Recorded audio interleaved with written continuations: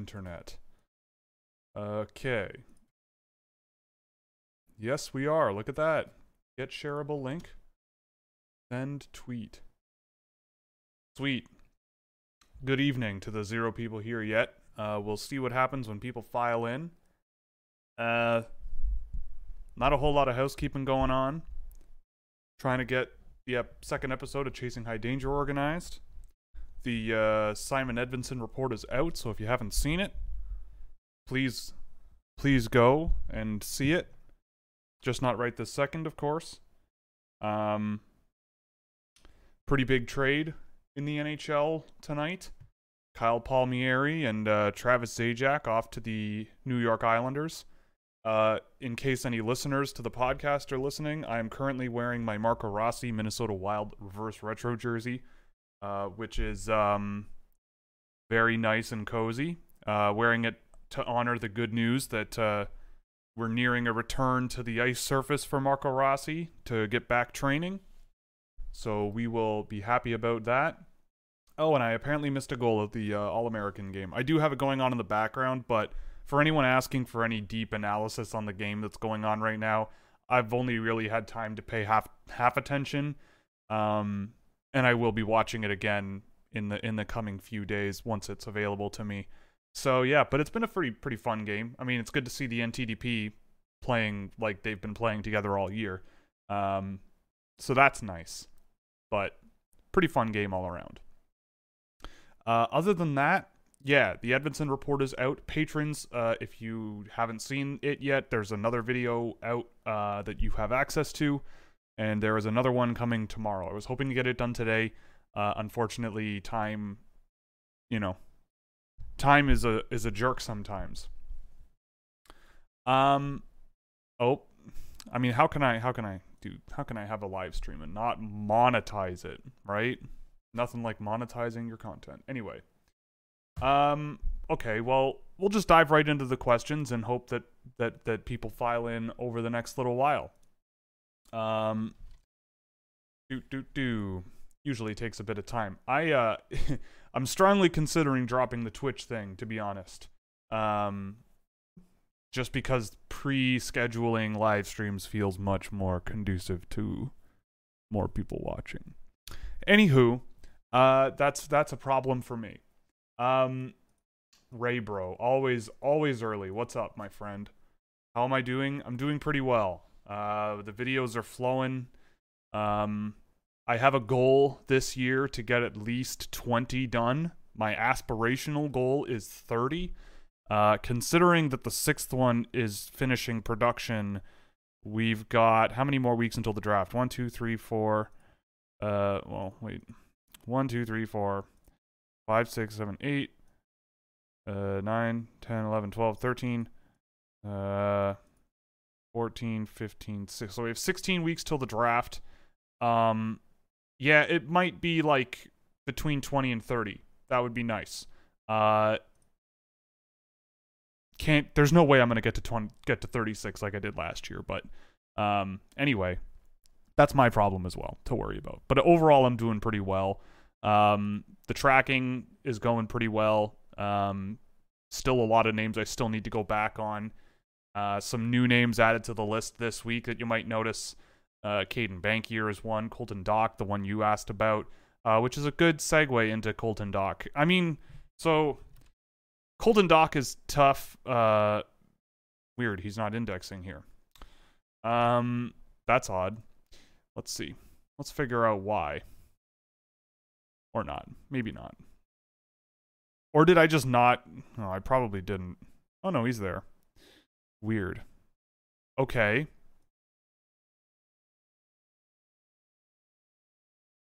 That's weird. That's bugging me now. I apologize. I'm going to try to fix this live on the internet. Data validation.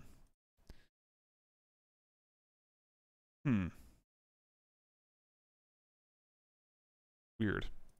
Yeah, I apologize for the delay here. I don't know why this isn't indexing all the names properly. But Colton Dock, he was fine in the game I watched. He was playing with what was his name? He's playing with Tristan Robbins and Kyle Cernkovich. or at least he was in the game I tracked.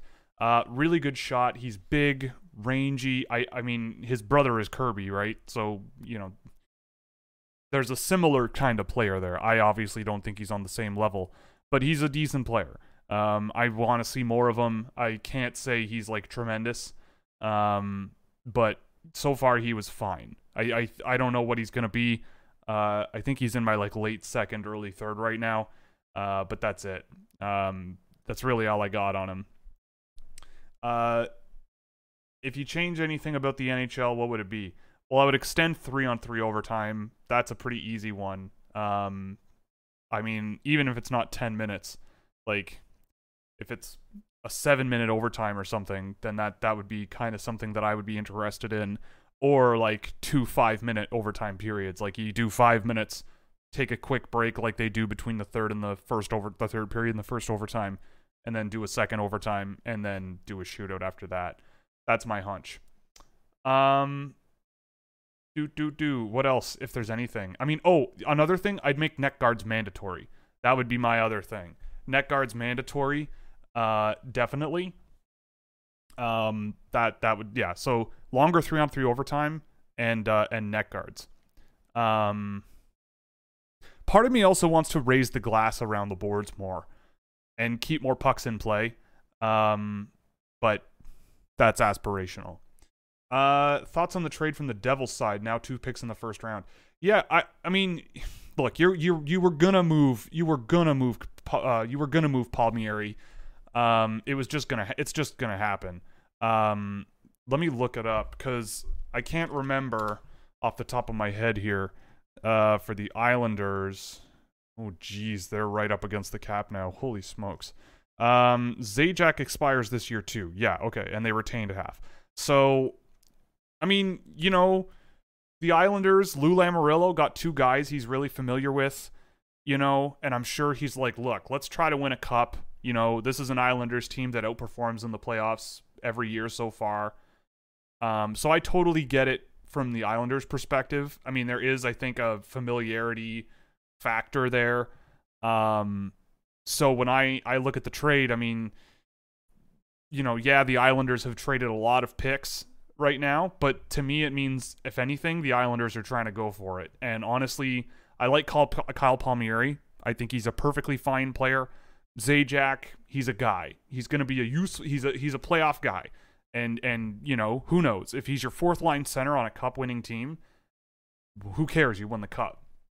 But from the Devils' perspective, I think it's pretty straightforward, right? Like, you have expiring assets, and you had a chance to move them all out, and it doesn't really matter what you're doing to make it more sweet for the Islanders. Like, if you have to retain half on both guys, like, you don't really care.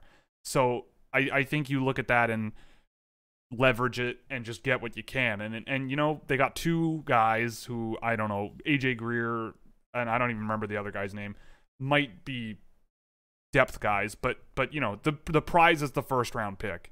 And that's a nice pickup, especially in a marketplace like this one. Like, you found a buyer who was willing to take on, you know, a $5 million total cap hit split between 2 players and not send you any money, and instead you get a first round pick. I mean, I like it, especially considering the situation that the Devils are in this year. So we'll see what happens. We'll see what happens. Brian, what are your thoughts on Zach Dean? I'm a big fan of his game. Yeah, he's a guy I've been looking at recently. I need to do more of him for sure. Overall, he's like, the thing about Zach Dean that I like is that he's really sneaky and slippery. Like, he's not the fastest player, but he has an ability to thread passes around. I mean, his pass completion percentage in the game or 2 that I did is 55%, 56%, which is not great. But his head is often in the right place. You know, I didn't have him ranked for a really long time. I mean, I have him ranked in my 2nd round, I think, now. I still don't really, like, I don't know where I would push for him, but I've moved on from, like, the idea, like, I talk a lot about, I don't rank guys where I can't sell them to someone. But with Zach Dean, like, making plays off the boards and a transition player who can move up the ice, you know, reasonably well and find guys through opponent legs and through sticks and draw opponents in and just really intelligently sort of manage the game and adapt around him.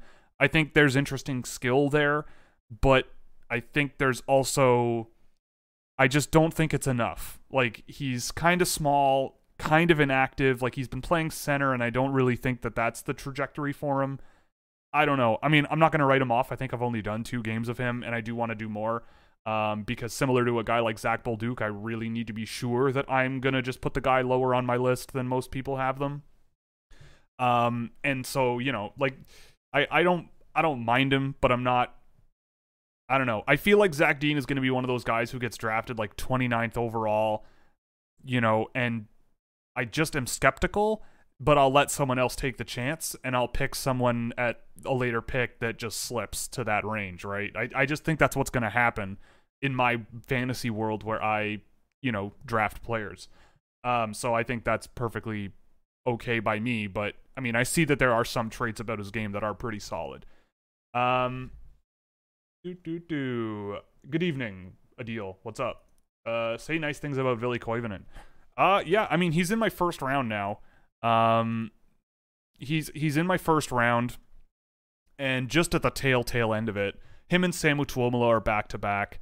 I think 30, 32, and 33. I mean, Koivunen is one of the... It's strange. Like, he's a player where you don't notice him a whole lot, and then you realize how good he is when you really pay attention to what he's doing. He's a... You know, like we just talked about Zach Dean, but I think Koivunen has that sort of thought processing ability on the fly that Zach Dean does, and an ability to maintain possession, but he's much better at it. Like, he's completing more passes, he's attempting more passes, you know, he's sustaining pressure really, really well. His game has changed really drastically over the course of this season as well. Early in the year, he was more of a just sort of off-puck offense kind of guy, just chipping in here and there. Now he seems to be really sort of grabbing the reins and sort of taking control when he's on the ice a lot more. You know, really, really smart positional player, really smart puck mover, really unselfish player, really focused on a team game. And I'm interested in players like that. I feel like the more players like that you have, who can make quick decisions and simple decisions and just play the game really solidly, I think he is a perfect example of that. And I'm not trying to say that I don't think he has a high ceiling. I think that, you know, he's a really crafty passer. Like, his offensive threat metric is 17, which isn't super huge, but it was very low for a very long time. And in the last couple of games I've done, he's been much more active in terms of trying to generate offense. Whereas with Samu Tuomola, it's almost like the opposite is happening. So with Koivunen, I think if you get him in the... Oh, thank you, Ray Bro. All straight out of Berta. Yeah, with Koivunen, I mean, he's a player who just across the board is just rock solid. You know, preventing offensive exits when he gets involved, he's good. Defensive entries, he's good when he gets involved. You know, offensive entries, good when he's involved. Defensive exits, good when he's involved. And all of that is rock solid. You know, he's not taking shots from everywhere all night. You know, he's a dual threat offensive guy when he's really moving. I dig him. I think if you can get him in like I don't see any boards really. Like, my average list that I track has him at, where is he here? 53. So if you can get him like early third, because he's not huge and kind of unheralded, if you can get him like early third round, I think you're laughing.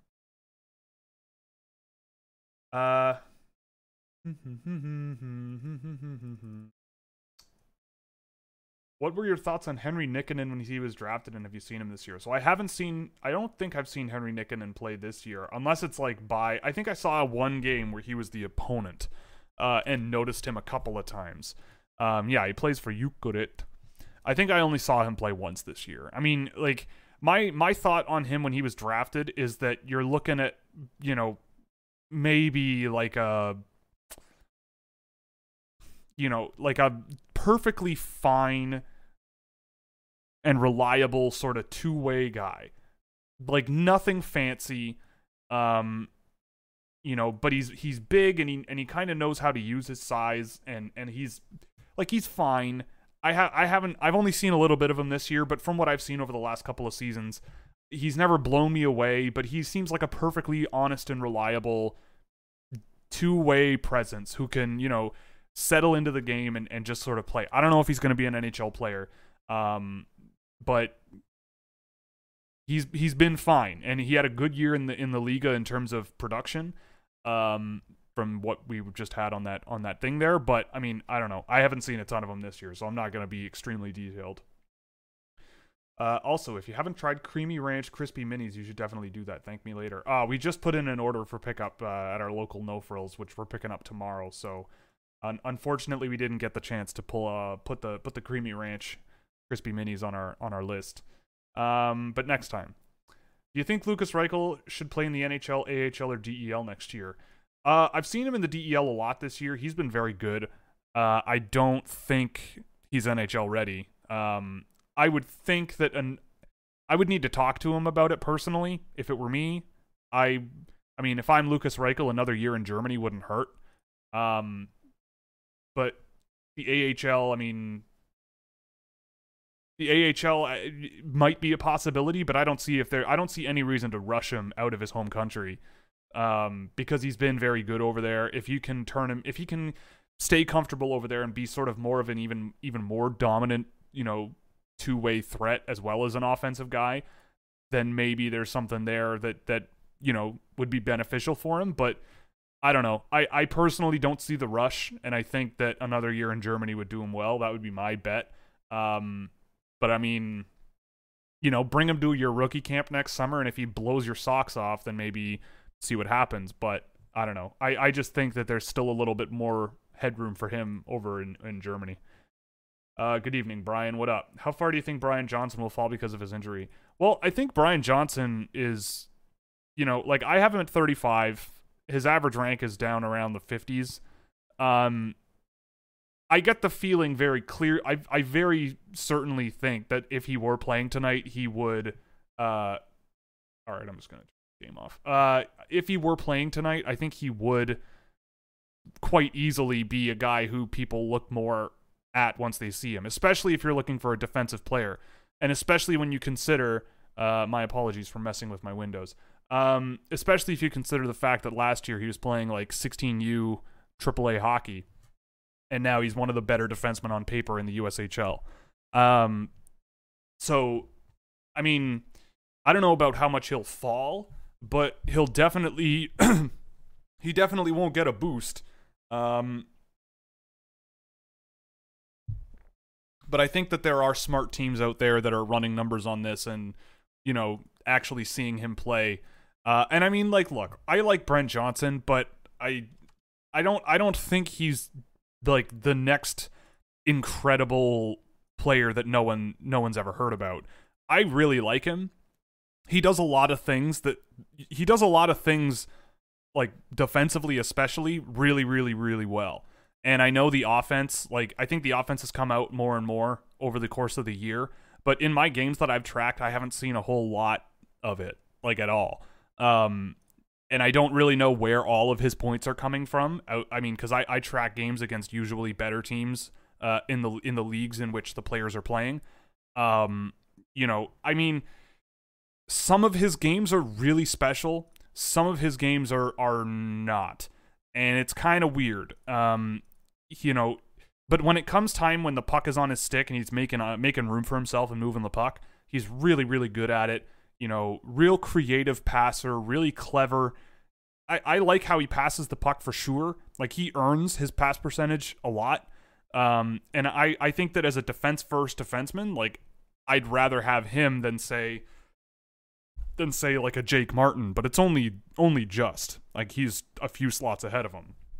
But I think with Brent Johnson, if his skating can take a step, straight line generation of speed, if that can take a step over the next couple of years, if you bring him along slow and try to just, let him play a little bit more dynamically, he's not even close to the top. He's at the bottom of my leaderboard when it comes to total offensive transitions. And he's just a very passive player overall, but he's very good at being passive.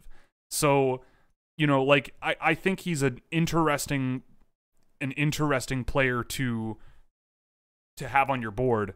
And I think he would have gotten a boost, but I mean, I like him, but I don't know about his overall value coming out of the draft. I mean, in terms of an NHL impact player, but I think there's a nice blank slate to work with. I just think that the hype train with him is his pick 224 data is crazy good, and you know, he's got skill and he's a good passer, good evasion ability. But I think that the train is like pretty intense, and I like him. I am a believer, but I also think that there are issues with his game. But if he's a guy that you can land in like the third or fourth round, then yeah, you have a great time. What are your thoughts on two NHL executives saying they wouldn't trade Kaprizov for Eichel on the Athletic article? I don't know what you want me to say. I would trade Kirill Kaprizov for Jack Eichel. I don't know. I would. You know, the only thing that would tweak my thinking on that, and again, this is the only thing, is that, you know, I really like Jack Eichel as a hockey player, but I mean, you wonder what all those miles in Buffalo has done to him mentally, and like whether he means to or not, what he brings to Minnesota. I don't know.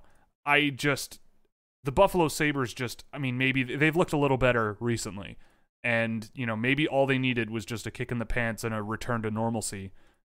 But I mean, I look at Kaprizov and say also, like, they spent so long bringing him over and trying to get him to come to Minnesota and telling him how great it is, and all of a sudden he comes here and it's great. Like, he's been doing great. He might win the Calder this year. He's doing great. And then literally in his first season, you move him. And yes, granted, you move him for a superstar, but to me, that nukes your goodwill with that nukes your goodwill with the Russian hockey players forever, like for a long time, because they'll just be like, well, if we're good, you'll trade us if you get the chance. Not saying that would happen, but that would be the only hang up if I'm Minnesota. It's like, well, we have the kid and he's really good and we're winning, and we bring in a guy who's captained one of the worst teams in the last few years and who has been, you know, hurt, but also noticeably dejected about playing the game for quite a while. And, you know, maybe there's something there. But again, I'm trying to be devil's advocate. I personally would happily take Jack Eichel on my hockey team. I don't think anyone would say no to that. And if it cost you a guy who might win the Calder Trophy this year, who's a very good offensive skilled winger, then okay. Who do you think is the most underrated, talked about? Okay. Who do you think is the most underrated, talked about late round pick in this year's draft? Well, that is a loaded question, because that requires me to think about 200 names that could go off the board and who is left at the end. I don't know. Like, if you had told me last year that, I mean, like, a late round pick in 2020 that I think was underrated was Pashin, but there were reasons that he slipped so far in the draft. Same thing with Zion Newbeck, and he didn't even fall that far. Anton Johannesson also fell, but there are also reasons for that. I don't know. You can ask me that question after the draft. You know, I mean, there are going to be guys last year that I really liked went undrafted. I mean, Cameron Berg is playing in this All-American game tonight, and he's one of the better players on Team White right now, in my view, from what I remember seeing. You know, Ethan Cardwell should have been drafted, and now he's pulverizing the Swedish third division against men, albeit the Swedish third division. Pavel Tutnev had a great year. Lots of guys that I really liked went undrafted, and so I'm sure that same thing will happen again this year. Like, I think Alexei Heimosalmi as like a late round swing would be one that you might be able to get late. Like, my short list involves all the likely slots where the Leafs will pick this year, and I mean, like, if any of these 5 guys are available late in the draft, I swing on them. Marcus Almqvist and Jackson Blake, they're small. And that could honestly, like, Jackson Blake is small but isn't the best skater, and that on its own might let him slip. You know, Jackson Blake, Marcus Almqvist, He's really small, but I think that if he's a late round swing, you could do much, much worse. Caden Bankier, I really liked the game that I saw out of him, and is like I think there's a high floor there, but maybe not a ton of upside. But I mean, I really liked the game I saw of him. Lucas Gustafsson, I haven't seen anyone talking about him. And I mean, I think there are flaws in his game, but again, as like a 7th round, 6th round pick, like I think that's a guy worth talking about. He's been great with Cushing Academy this year, although he's pretty old for a prep school player. But with Chicago, I mean, the Chicago Steel, he's looked pretty solid as well in very, very limited usage. And then you might have a Russian goalie in Kirill Gerasimyuk that still doesn't seem to be on very many lists. And you could pick him up late, and he's been fantastic all year. I don't know, but it's a really hard question to answer when the draft is still 3 months away, almost 4 months away. Which doesn't sound like that long, actually, now that I say it.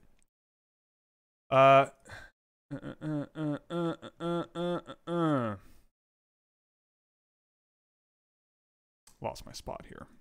Hey, Will, really enjoy your work. Did you see Craig Button's top drafted prospect list? Any main thoughts, and specifically on Rossi at 31? I mean, look, there's a very good chance that this COVID thing with Marco Rossi really sets him back. Like, I don't know. I hope it doesn't, and I'm sure he has the utmost best of medical care, and the Minnesota Wild will spare no expense at trying to make him as good a player as they can, as safely as they can. But this is tough. Like, this is really, really tough, and I cannot imagine it's easy.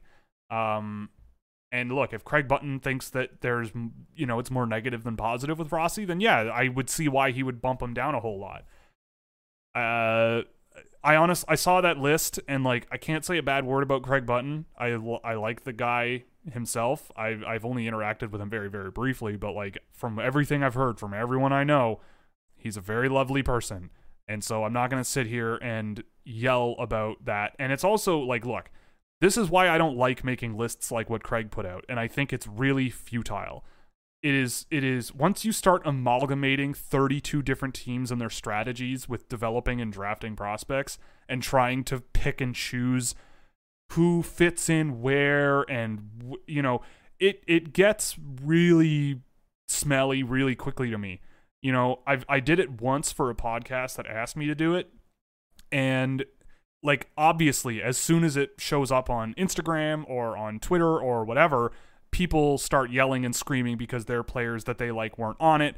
People start screaming because you put this person above this person, and this fan doesn't like that this player is it just, and then you end up defending yourself for something that's like, these guys are like this far apart. Like, someone was in my DMs talking about how I could think that Trevor Zegras was a better player than Tim Stützle, and it was literally number 5 and 6 on a top 30 list league-wide.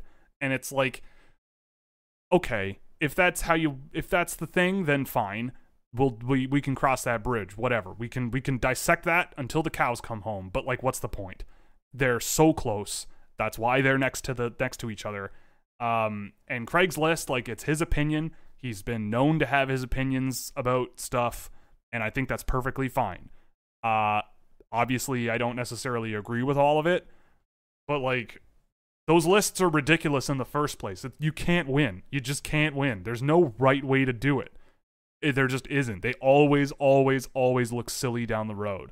Like, it's why I only put out a ranking like 3 times a year, and why I do tiers. Because it's so much depends on what type of playing style you're looking for, how well you project and manage their development, how realistic you are about that player and their development.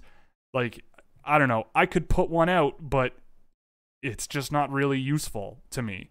So I don't know. It's fine, but Marco Rossi at 31, like, if you look at it and go, he hasn't played all year because his COVID case is so bad that he can't play, and hasn't been able to play since the World Juniors, then sure, I get that logic. I get it. I'm still a believer in Marco Rossi, which is why I'm wearing the jersey. If you had the chance to run player development on a bad team not named Buffalo, what would you do? Well, I would do it. I would take the job.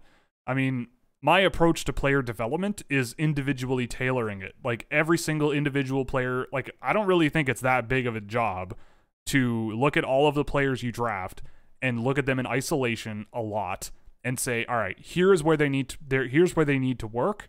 Here's where they're special. and here's where they're fine. And you just sort of, work with their coaches. I don't really feel the need to be the kind of person to like be interjecting in their development, especially as someone who is not, like, I never have coached. I've never been in player development. But if it was my job, if it was part of my job to like stay up to date, I'd be tracking their data. I'd be tracking, the changes in their data. I would be checking in every once in a while personally to like see how they were, just sort of, person to person privately, and just sort of pick their brain and let them pick my brain and whatever. But I mean, also, and if it was with Buffalo, I would do it. Like, I'm not scared. I don't think. If Buffalo calls me, Buffalo's the butt end of jokes, but, they're still an NHL team and they still can be turned around. Like, teams have been in bad situations before and you can turn them around. So if I was working in player development, I think there could be something there, but I would do it. And my thing would basically be detailed individual development plans that are backed by data and video. And, instead of just shoving charts and stuff in front of the coach and the player every week to be like, you need to be better at passing the puck across the defensive blue line. It's like my communication would be way more sort of take a step back, and casually sort of go over how things are going, and try to just understand things from a high level, like how things are coming along. But also I think a lot of player development is talent evaluation in the first place. Like, I think you have to understand like what you're getting in a player the day they're picked, and then realistically saying like, what could this guy be? And then you set the bar, and if they surpass it down the road, great. But expecting them to be like, well, if they learn how to skate really well, or if they learn how to do this, or if they learn how to do this, then that thing makes things a little bit more cloudy for me when it comes to player development. But if there's clear on-ice tendencies that just they aren't getting rewarded for it, or there's just something where there's a weakness that you can identify that isn't based on a fundamental trait of how they play the game, and rather, maybe it's just that they're playing too conservatively in the offensive zone, but you see the fundamental talent for them to do more in the offensive zone in dangerous areas more often. That would be a player development thing where I would think that it should be pretty easy to sort of guide them in the right direction, as long as you have evidence of that strong fundamental skill, I should say. But beyond that, I don't know. How much of player development also is just getting them reps and playing minutes and making mistakes and learning. You can plan things out as much as you want, but the proof of the pudding's in the eating. Considering many drafted players take many years to develop it, do you expect some of your older reports to blow up and improve the channel when those guys make their NHL debut? It would be nice. My channel explodes around June every year, and it's pretty wild. But yeah, if it happens, it happens. It'd be nice. What is kind of nice is that the really obscure players, there's not much else out there. And so when those players, like Arseny Griciuk, I don't know if he's ever going to be an NHL player, but it would be nice if he was. And then you can sort of call back to that stuff. But that's just me patting myself on the back, which nobody likes. It might be fun though. Like, especially like a Dominic Fensori. That would be dope if he ever becomes an NHL player for the Carolina Hurricanes. Favorite arena food? Great question. The arena that I go to the most that is, not the most, but I go the most to watch hockey, especially before the the arena that I go to the most in my life would be the Air Canada Centre, or the Scotiabank Centre, or whatever you want to call it. And the arena food there is actually pretty good if you can afford the food. But any sort of extremely absurdly huge hot dog with lots and lots of toppings on it usually is the arena food that I go for. But if not, hot dogs are the way to go for me. I'm a hot dog guy. Oh, I see some Twitch questions. I very much apologize. They didn't feed into my multi-stream chat. I'll answer them after this one. Yeah, I would just say any sort of hot dog related food. I'm not a huge fan of the pump cheese nachos, really. But yeah, definitely a hot dog guy. Actually had sausages on a bun tonight, which was very tasty. Hello, Alex. Where would you put Shakir Mukhamadullin and Brock Faber in this year's draft? Thanks and have a good life. I mean, Shakir Mukhamadullin, I don't know. I might have been too harsh with him last year, but I certainly wouldn't have him ranked anywhere near where he went. Because he's a big defenseman who can skate-ish. And you could bet on that, I guess. Brock Faber, I think, would be a much easier one to place this year. Like, I like Brock Faber more than a Kirill Kirsanov, Artyom Grushnikov, even a Jack Pert, Yuri Tihacek even.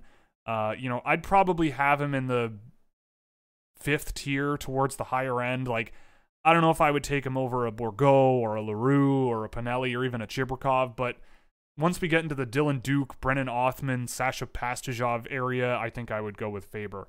Shakir Mukhamadullin this season, maybe like in the 3rd or 4th round, like in this kind of range.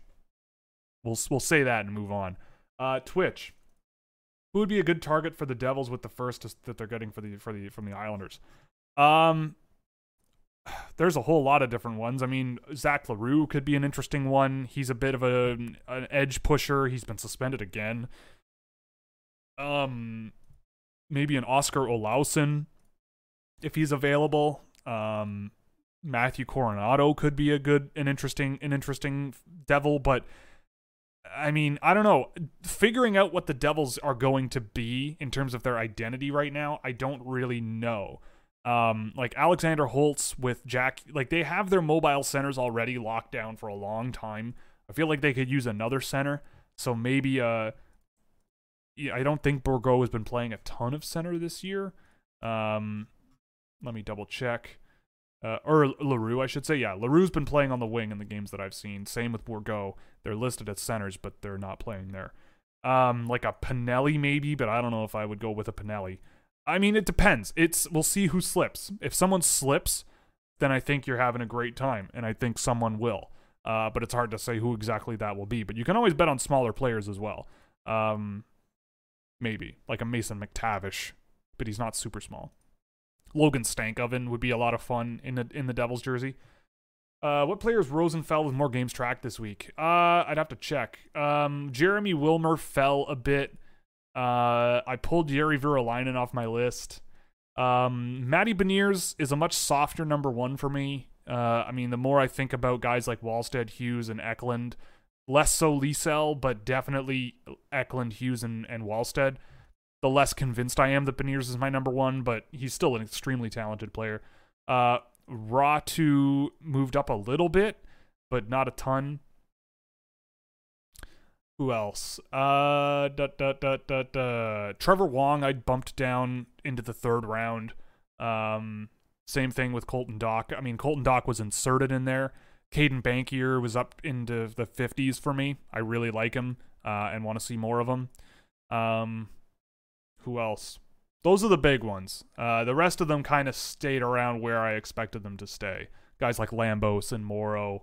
Who else? Cole Jordan. They're all kind of up the same alley.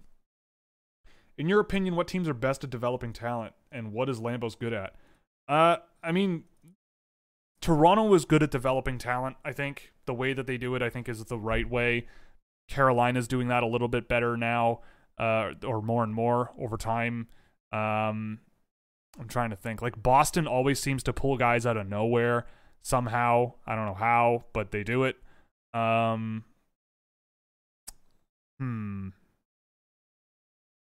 It's also kind of hard to say because I've only seriously been like watching hundreds and hundreds of games a year for like 3 seasons, and seeing how those guys have developed might be a little tough right now. Yeah, I don't know. I mean, the first names that come to mind, like Toronto does a really good job. They've had a lot of young players step in and play pretty well, and there's more coming. They're not biting on the Timothy Liljegren hysteria. They're not rushing Nick Robertson into the NHL, Rasmus Sandin for that matter. There's a few others I'm sure that I'm missing, but I can't recall every team's developmental pipeline off the top of my head. What is Lambos good at? Well, yeah, I tracked him this week. It's unfortunate that he's done, basically, but I mean, I think Lambos is going to project as a defensive player. Like, I don't think he's got the offense that you... I don't know. I think he's going to be a perfectly reasonable sort of two-way defender that leans a little bit more defensively, but he is good in his own end. Like, blocking transitions, he's very good. But yeah, I have him around the sort of mid-first round. You could maybe convince me to look at him after 15th overall or something, but I feel like he's going to be gone before then. There's just a lot of stuff that isn't super high level with him, but he is laterally mobile. He's smart with his positioning. He can close off breakouts and turn play around really quickly. He has a great awareness of the ice, and I think that that's kind of something you can bank on. But I'm not clamoring to pick him in sort of the top 10 like he was sort of advertised before the season. I'm a fan. But the things that he's good at lean more defensive. But the things that he's fine offensively. But yeah, I don't know. A lot of the problems that I have with Carson Lambos and a lot of other Canadian defensemen is that the way that they play is just like look at this. Like, this is a good example here. So Carson Lambos' offensive controlled zone transition percentage is 54%, which is okay. But coming out of the defensive end, it's 81%, which is for a defenseman, like, good. Because usually when they exit the defensive zone, they don't have a ton of pressure, or they have to deal with one layer of defense and they can evade around it.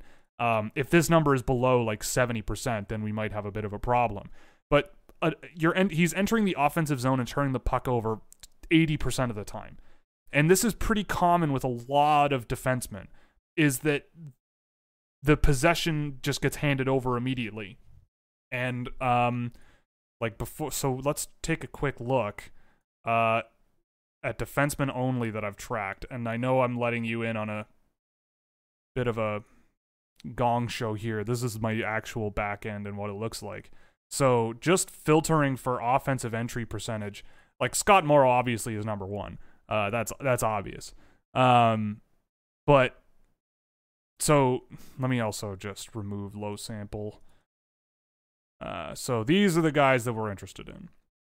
So what you'll notice here is offensive entry percentage, which is this. So you've got a 0 there in Topias Vilain, which is a guy that I've actually liked. So might need to do more on him. Aiden Hreschuk, 9%. That's just not great. Carson Lambos down near the bottom. As much as I like Jake Martin, it's another thing he's not super good at. But then up here you've got, Luke Hughes enters the offensive zone with control 74% of the time. You're laughing. Owen Power, 70%, also very good. These are the kinds of players that you should be more interested in. I mean, Vladislav Lukashevich, he puts up good data, but I don't really buy it. The rest of them, though, are very, very interesting. And I find that with a lot of North American defensemen, like you'll notice a lot of them here, like Chayka played in the OHL last year. Lambos is down here. Hreschuk is in the US. It's just there's a lot of that kind of dump in hockey, and it's just not the brand that I'm super interested in. It's just not a brand of hockey I'm super interested in, and it shows in this kind of thing. And and I don't know how you break that habit. I don't know if Lambos has the sort of agility and puck control that's necessary for a defenseman to get there. And do that more successfully, whereas a guy like Hughes or even a Power are certainly more capable of that kind of play. But again, that means that Carson Lambos just isn't as valuable as the guys at the top end of the draft playing defense. At the back end, I think, is where I'm more back in the middle of the first round towards the later end if he starts slipping, but I don't think he will. Do you do all your tracking work in Sheets and Excel, or do you use other tools as well? I use, for tracking, Excel. Sometimes I use R for like number crunching and like insights that I just do just for fun. But yeah, 99% of my stuff is on Excel. Or Google Sheets, I should say. Which is very, I don't know. I'm really pushing the limits of Google Sheets. I'll say that much too. What are the easiest skills for teams to teach post-draft? I don't know. It depends on the player. Like, some things are going to come easier for the player and some things are not. I think there's only Like, I mean, the work I did for McKeen's, there's only so much I think you can do with a player that, I think there's only so much you can do with a player that can really change them into a much, much better player quicker than every other NHL draft pick. Like, you make a pick, every other team is making picks, and they're all going to be interested in elevating those players to the NHL at some point. To me, I think the easiest things to teach is when you can show a player that they're capable of something that they're not doing. Like, a really good example, and I won't spoil it, but someone asked if there was an Aatu Räty report coming, and it's coming. It's the 6th one, so after the next one, it's the one after. And he does so many things very well, but you want to sit him in a room and talk with him and look at video of him playing and encourage him to do more dangerous stuff more often because he can. And I feel like that kind of thing should be relatively easy to work into his game and let him try, because he does stuff like that at the junior level. It just doesn't come out at the league level. So to me, that's relatively straightforward. Like, to me it's easier when you have a guy who can skate and move the puck and has skill. It's easier to teach a player to use those more often and take more risks than it is to say, well, you can't keep up with pace at NCAA hockey level, so we got to put you in power skating courses and hope you can catch up at some point. Like, that to me is far more difficult. Or helping guys spot, if guys are skating into traffic way too much and not adapting to it super well, working that out of their game hopefully is relatively straightforward. But again, it could depend on the kind of person you're dealing with. They could disagree with you. They could say, well, I don't need to do that. Screw that. Like, it depends on the other person as well. So it's hard to just answer that question cleanly as like a blanket thing. But to me, the things that should be easier are things that you're seeing, but they're not being utilized as optimally as they could. And to me, like, that's an encouragement thing. Like, it's easier to encourage someone to try something than it is to try to get someone to not do something.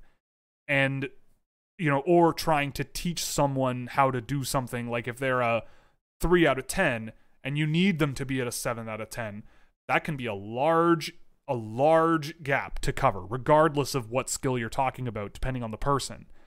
Maybe it is, maybe it isn't. I don't know. But I'm also not a skills coach. Like, I'm not strictly involved in the skills and development thing, which is why if I'm on a scouting team, I want to bounce these ideas and these players off of development coaches and skills coaches who know their stuff. Like, I don't know. I don't know everything here. I don't know very much, actually, now that I think about it. Should the Leafs bring Romanov to the AHL already? Oh, Amirov. I don't see the rush. I mean, maybe. If he wants to come over, maybe. But I don't see the rush. Similar to Lukas Reichel. He took a step in the KHL this year. I wouldn't be too upset if I'm Toronto to see him go and stay in Russia for another year. He's a top 6 forward for a KHL team. Primary offensive threat. He's got a lot of friends on that team. That I think that they're a good, young, exciting Russian pro team that, if he spends another year there, I don't think it's the end of the world. I think he's good enough to beat an AHL player, but I don't think that there's a point. I think that maybe if it's like an ATO, they can bring him over and just try him and see how he, introduce him. But in terms of ELCing him, bringing him over, making him play in the AHL next season, I think that might be a little hasty. But if he signs a 1-year extension or a 2-year extension with a foreign release clause or something in the KHL, if he can, then maybe that would make sense. One more Twitch question just popped up, and I'll answer it first. If the Devils' first this year is in the 7 to 10 range after the lottery, would it be smarter to package their first together and get the guy at the top of the round, or I would sit and wait. I would wait. If you have the 7 to 10th overall, I would wait. And see who's available. Like, if it depends on who might be there. But I think you're gonna get a good player one way or the other. I think the defensemen are gonna go pretty quick. Guys like Power, Clark. If you can bet on a Luke Hughes, that might be okay. But yeah, I wouldn't package the picks and trade up. I think you just keep stockpiling and just add a guy that you really like who's slipping. Any recent views on players from the Quebec League? Did your opinion change on some of them? Zach Bolduc had a better game than I thought he would when I tracked him a little while ago. But yeah, I mean, there's not a ton in the Quebec League that I'm really over the moon about. Guys like Bourgault and Leroux, I need to go back on. Zach Dean, after seeing him, like, I see the appeal, but I still think I wouldn't take him where a lot of people have him ranked. Who else is up here? Like Bolduc. Like Bolduc overall is fine. Not great. There are some really big red flags with him. Like, I do not like his shooting habits at 5-on-5. Like, this is, I think, 3 games where he's been playing a lot of minutes. 75% of his shots are coming from areas where you're just not gonna score. And unless you have like an Alexander Holtz level shot, and he's ranked in areas like in the top 15 on some lists. And I don't trust a not great shooting player who shoots 75% of his attempts from low danger, can't complete 40% of his passes as a center, allows 71% control on defensive transitions as a center in low workloads. You know, it's just, he's an okay offensive transition player. He can get a decent head of steam going, but I don't know. Like, again, he might be a guy where someone else takes him 13th overall. And I'm sitting there going, all right, like, fine. I think he'll be a player. I think he'll be like a middle 6. I don't know if he's going to be a center or a winger, but like a middle 6 playmaking winger, maybe. And if that's what he is, great. But I also really, like, I've seen him do some greasy stuff on the ice where I question where his head is at sometimes. Like, he'll throw elbows, he'll go, he'll be that antagonist, but not in the way that, like, other teams would really think was a respectful version of antagonism. Like, he takes runs at guys, and I'm just not a fan of players who do that a whole lot. And I think it's to your team's detriment at some point. At least it would be to me. But if Bolduc is there in the second round for some reason, because some lists do have him there, and, you've got a lot of pipeline guys, and you would be okay with maybe an energy level player that can make a play here and there, then sure, maybe you could convince me. But there's a lot of stuff in his data where I'm like, I don't know. Based on the role he's in, I don't know. What? Oh, weird. I saw it. Weird. Did you see something new about Scott Morrow this week? I mean, he still had a spectacular game. Like, anything short of astoundingly good for him at his level is a troubling thing. And he was astoundingly good. Again. But you can only say so much. Like, he might be one of the biggest wild cards in the draft. I do think that there are things about him that are issues, but again, like, if we're talking about development, he has so much about him that is so strong fundamentally for a defenseman of his size, especially. He's agile. He's got great hands for a defenseman. He's creative. He's risky, but he takes calculated risks, and he pulls it off pretty well. He does have some issues when it comes to, he has bad habits, I think. When he's retrieving pucks and turning play around and starting offensively, he can be really patient and cause turnovers here and there where you're like, Scott, all you had to do was just pass the puck to a winger at the, like, you're talking about the Des Moines Buccaneers AAA under 18 team. Like, they're not going to catch you. So either move your feet or move the puck, and just don't turn the puck over. That's the thing, right? And I'm sure that sitting him down and being like, please don't turn the puck over in these situations, he's not going to sit there and go, screw you. Like, I think he'll get it. I think he'll get there. And I think the talent profile is good enough that he'll get there. So I think that I would think that if his freshman year isn't great, I wouldn't be surprised. But after that, I think is where you're going to start seeing things come together, or halfway through his freshman year. Like, Jake Sanderson is going to be a teammate of his next year. If I'm the coach there, I take Scott Morrow and show him Jake Sanderson clips and go, yeah, okay, you want to be a super high-level defenseman and play a bit more of a daring offensive game, take a few tips from Sanderson. Not that Sanderson is a hugely offensive defenseman. He can be, but take a few pointers from him, because I think Scott Morrow has more skill than a Sanderson does, but Sanderson has a tempo to his game that I think that Morrow just hasn't shown, at least not often enough to me. And he should, to me, at the prep level. But I do really, really like him. And he didn't move anywhere really in my ranking. Like, I don't think I could put him much higher than I have him, which is at 23. Like, realistically, I mean, if I had a few whiskeys, maybe like 18 or 19. But I think Oskar Olausson is a good player. Stanislav Svozil might be a really nice project to work on. I don't know. Like, you could convince me to take him over like a Chaz Lucius, but that would have to be a real hard case, I think. Who does Rutger McGroarty remind you of? I've only seen him a couple of games of him, to be honest. I mean, he's a good player. I don't know who he reminds me of. He's 16 years old. I don't know. I don't even think I'm sure he knows who he reminds me himself of. But I don't know. Not off the top. I don't know off the top of my head, unfortunately. Where's the under 18 page? Because you asked about that as well.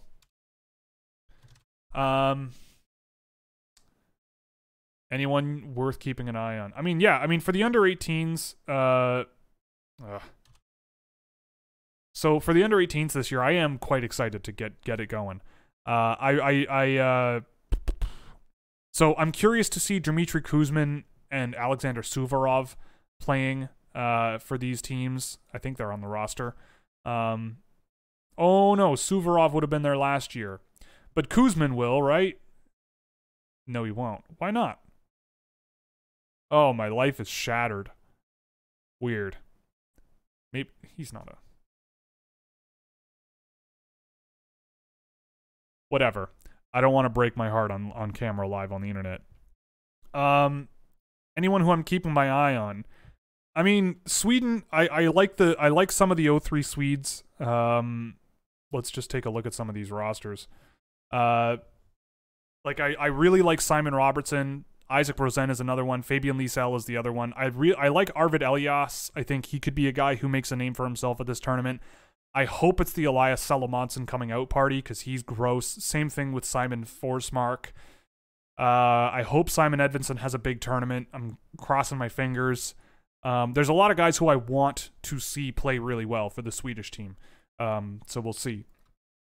For Canada, I mean, obviously Connor Bedard is a heck of a hockey player. That's not surprising. I want to see Olin Zellweger play against some international teams. I have thoughts about him already. Same thing with Dylan Gunther at this tournament. I mean, I'm sure he's going to score points, but I want to see how he plays. Brant Clark back on North American ice is going to be another big one. Canada does have a pretty gross team. They are pretty good. Wait, Chase Stillman has been playing in Denmark? Is that a thing? Holy crap, he has been playing in Denmark. With 2 points a game. All right. Well, that's interesting. Might have to check that out. Belarus, not much going on there. They didn't bring my boy for some reason. I don't know why they wouldn't have. Weird. Germany. I'm curious about Bennett Rossmy in Germany. This guy. See what happens. But other than that, not a whole lot. Hakan Hanelt here and there, maybe, but more Bennett Rossmy is my kind of jam. Latvia. There's a couple of Latvians I kind of have liked, like Gustav Zozelinch. I've caught him a bit, but I don't really think there's a ton there. I don't know. They're Latvians. I mean, they're fine, but I don't know. I don't expect them to be super competitive. For the Russians, it depends on what their team looks like. I mean, Fyodor Svechkov, I hope, has a good tournament. Curious to see what Daniil Lazutin brings to the table, but I've never been a huge fan of him. I mean, it could be a Dmitry Katalevsky. Coming out party. Ilya Ivansov is also an interesting player that I've seen play a little bit with SKA. All right, I got the bots on the Twitch thing. Does that mean I've made it? Am I famous now? There's an 04 defenseman that I don't think is here. Yeah, he is not, unfortunately. Guy for Locomotive, who's really, really good. I can't remember his name off the top of my head, though, but he's not on this list for sure. Otherwise, I would know his name. The Russian team could be an interesting one as well. I'll give them that. The rest, I don't think, have any rosters. Yeah, definitely got to look at Chase Stillman if I can find any video. What is Louis Crevier's best trait? I mean, he's big, but he uses his size really effectively. He's kind of a good wet blanket player. But yeah, we'll see how he does when he leaves the QMJHL. But yeah, he's a big dude with a big reach and knows how to use it. Any thoughts on Gunther's crazy production? Yeah, I mean, I like Gunther a lot. I didn't move him up my list very far. He's a crafty, smart, creative player. There's a lot of things that he does. You know, he's not the paciest player, but he's very smart. You know, in terms of my brand of hockey, he's not the most golden example, but I have him at 10. I mean, I could easily have him as a guy, like, if the conversation was like, we're thinking Ratu, Robertson, Gunther, Johnson, or Edvinsson, you know, Ratu and Simon Robertson would be my preference, but Gunther, yeah, I see the appeal. I could be convinced for sure, especially if I have a lot of dynamic, speedy, you know, two-way players that you know, drive play a lot. Because with Gunther, if he's got the puck, you know, he knows how to navigate around guys. He knows how to move around the ice in terms of like creating space, identifying it, getting in there. You know, the perfect time to send a dangerous pass is also something that he does very well. Yeah, I just need to see more of him. I mean, the teams that he's playing just haven't put up much of a fight, I don't think, when he's on the ice. That's the other thing. But the second game I tracked of him was better in a lot of ways, and less. Like, his first game was pretty ridiculous, but he had some serious flaws with passes and transitions offensively. And while the passes were still kind of hit or miss, he's still, like, a quarter of his passes are dangerous, and there's a ton of them. So in the offensive zone, he's doing a lot, especially moving pucks around. But I mean, his total game projecting, I want to see more. But I'm sure he's going to do just fine at the under 18 for sure. And there was something else that made me think there, but I can't remember what it was. Something else that made me think, he says. And yes, Connor Bedard is very good, but that's not news. Hey, well, just wondering what you thought of Ethan Cardwell this season. He is the best non-Swedish player to go play at that third division level over there. Like, his involvement percentage is at like 65%. He's been insane. I really, really like Ethan Cardwell, and I'm not surprised he's playing so well. He should be drafted this year. I don't know. Mr. Braz, I did not track the Djurgården game today. I'm done with the Eklund tracking. I'm done. I've moved on. But yeah, Holtz looked pretty good. I don't understand why people are pooping all over Alexander Holtz this year. He's been better than he was last year in my view. I do think that there were red flags in the data that were highlighted last year, but he's going to be a guy who is a shooter and a scorer, and that's what he does. He's underrated in some areas, but his bread and butter is going to be goal scoring. Fingers crossed it only goes up from here. Who's the better goal scorer, Sillinger or Kent Johnson? Cole Sillinger. Easy. Samuel Morin has an interesting pro career so far from a defenseman to playing mostly left wing. Do you think now he's better forward or a better defenseman? I mean, he's playing forward and he wasn't playing D before. So I guess, I don't know. It's weird. I haven't watched a ton of Sam Morin, so I can't really give you a detailed answer. But if he's playing wing and they're keeping him there, I mean, the Flyers aren't very good, but if it's working, it's working. Sasha Pastujov keeps getting more points. Do you see team picking him up in the first round? Yes, teams will take him in the first round. Yes. Is Luke Hughes' injury serious, and do you see him falling as a result? I mean, from what I've heard, it's not. It's serious enough to keep him out, and it'll be like a matter of like a couple of months before he's back on skates. But I think the right people are taking care of him, and luckily, children who are his age are superhumans and can heal quite well. And he has access to the best care money can buy. So I don't think it's that big of a problem, but it can be. Like ligaments in the foot, you don't want to mess around with a ton, especially if you're dealing with, ankle flexion, pushing off of an ice surface and applying strain to the bones and ligaments in your feet, because there are lots of them. And they can be very finicky. I when I was in high school, I played volleyball very poorly, and went up for a spike in practice one day, came down and landed on my setter's foot with my one foot, and then rolled off, and I slipped a tendon. It didn't happen until the next day, which was kind of weird. But in math class the next day, a tendon in my foot slipped off of one of my bones, and it was weird. It was the weirdest feeling I've had in a long time. And it's the only time I've had to go to like physiotherapy for like an injury heal. And that wasn't very fun. And I still have fatigue. Like there was a phase in my life where I went scuba diving for a little while. And I would always notice that one foot tired out before the other foot. Now, I'm also not the most athletic or in shape person, so that might also have been a factor. But those things, like if they don't get healed properly or well enough, and I just went to some physiotherapy clinic in West Toronto. I'm not Luke Hughes. Then yeah, maybe there's issues there, but I think that it's not really that much to be worried about, and they're not rushing him back into games, right? So that's not a bad thing. Is skating a big detractor for Lucius? Remember, centers like Horvat and Monahan got knocked for skating. I don't think with Lucius it's that big of a deal. I definitely value, I don't think it's poor. Like Sasha Pastujov, I think is going to be a guy who gets negated quite a bit due to his skating. But Chaz Lucius, I think, is a guy who can manage it just fine. I don't think he's going to be a defensive wizard. He's very inactive defensively. Like, if you look at the number... Oh, of course, this is broken now. That's no good. I'm going to be up late fixing this. Oh, my goodness, I've made a mess. So, yeah, we'll just stick with this. So, with Chaz Lucius, I mean... I have him ranked in the 2021 range, and I think he could rise, but I don't know. There's something weird with his profile. Again, I've said this a lot. I don't know why specifically, and it could be different for everyone else, or it could be a very big coincidence. But go back in the last decade of drafts and look at all the guys who score goals, and that's it.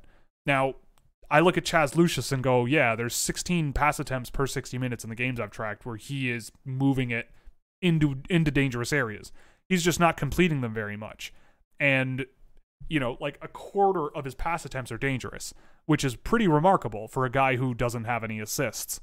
But that leads me to question his vision and ability to actually find a target rather than just shoveling pucks out in front. And that gives me sort of Jack Quinn vibes from last year. I don't think it's a huge detractor for Lucius. I don't think it's as bad, especially once he got his feet moving after a couple of games. He covers ice well, but he's not quick. But he's crafty enough and such a talented finisher that I'm not super concerned. I just worry about the type of player that he'll turn into and how valuable he'll be if he's a guy that you're taking like 8th overall. I don't think I would do it. But as an auxiliary offensive threat player who's competent, like not a defensive sieve in the NHL, then maybe you could make the case for that there. And he has great sort of skill in tight, great finishing ability, and all those wonderful traits that you love. But again, like, you look at the list of names that score a ton of goals and not much else before they're drafted. That list is not great. Like, Curtis Lazar's on that list. Anthony Mantha's a good one. Jake Virtanen's on that list. I don't know. Who do you think has the best hands and tool set in terms of puck skill in the draft? Samoskevich is pretty up there. I mean, pure puck skill. And the best hands. I mean, William Eklund is really quick with his hands. He's pretty quick. And Ken Johnson as well, I think, in terms of pure skill, would be up there. Actually, yeah, in terms of pure skill, Ken Johnson is probably number one.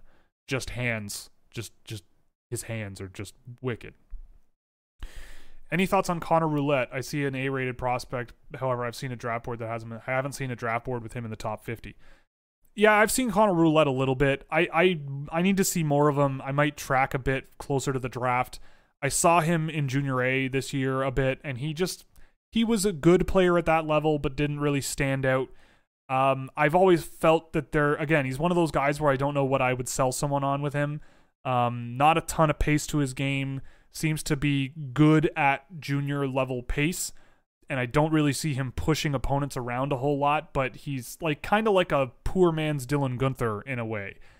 I don't know. I don't have him ranked yet because, I mean, he's a guy that I need to look at again, but I've just never been super blown away with Roulette when I've seen him. And if he's a guy who a team takes in the first round, I don't know. There's just other guys that I'm more interested that I've seen way more of.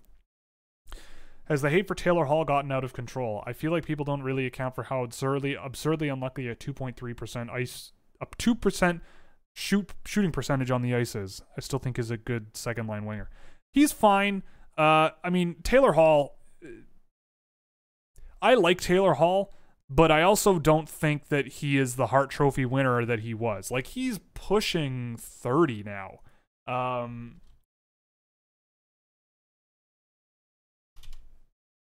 Taylor Hall. Yeah, he must be pushing 30 now. Yeah, he's going to be 30 in November. You know, in this kind of a marketplace, I think he'll fetch you like a first round pick in a package. Sure. Like, would I rather have Taylor Hall or Kyle Palmieri and Travis Zajac? Probably Taylor Hall. I don't think he's terrible, but I also don't think he's the Hart Trophy winner that he was. And in that year, I'll say it, he shouldn't have won it.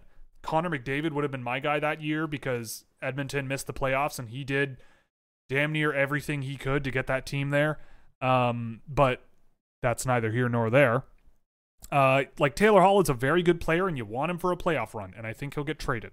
I don't think I would pay a ton for him, but if it was a first round pick, I could do it if I really thought it would give my team a boost.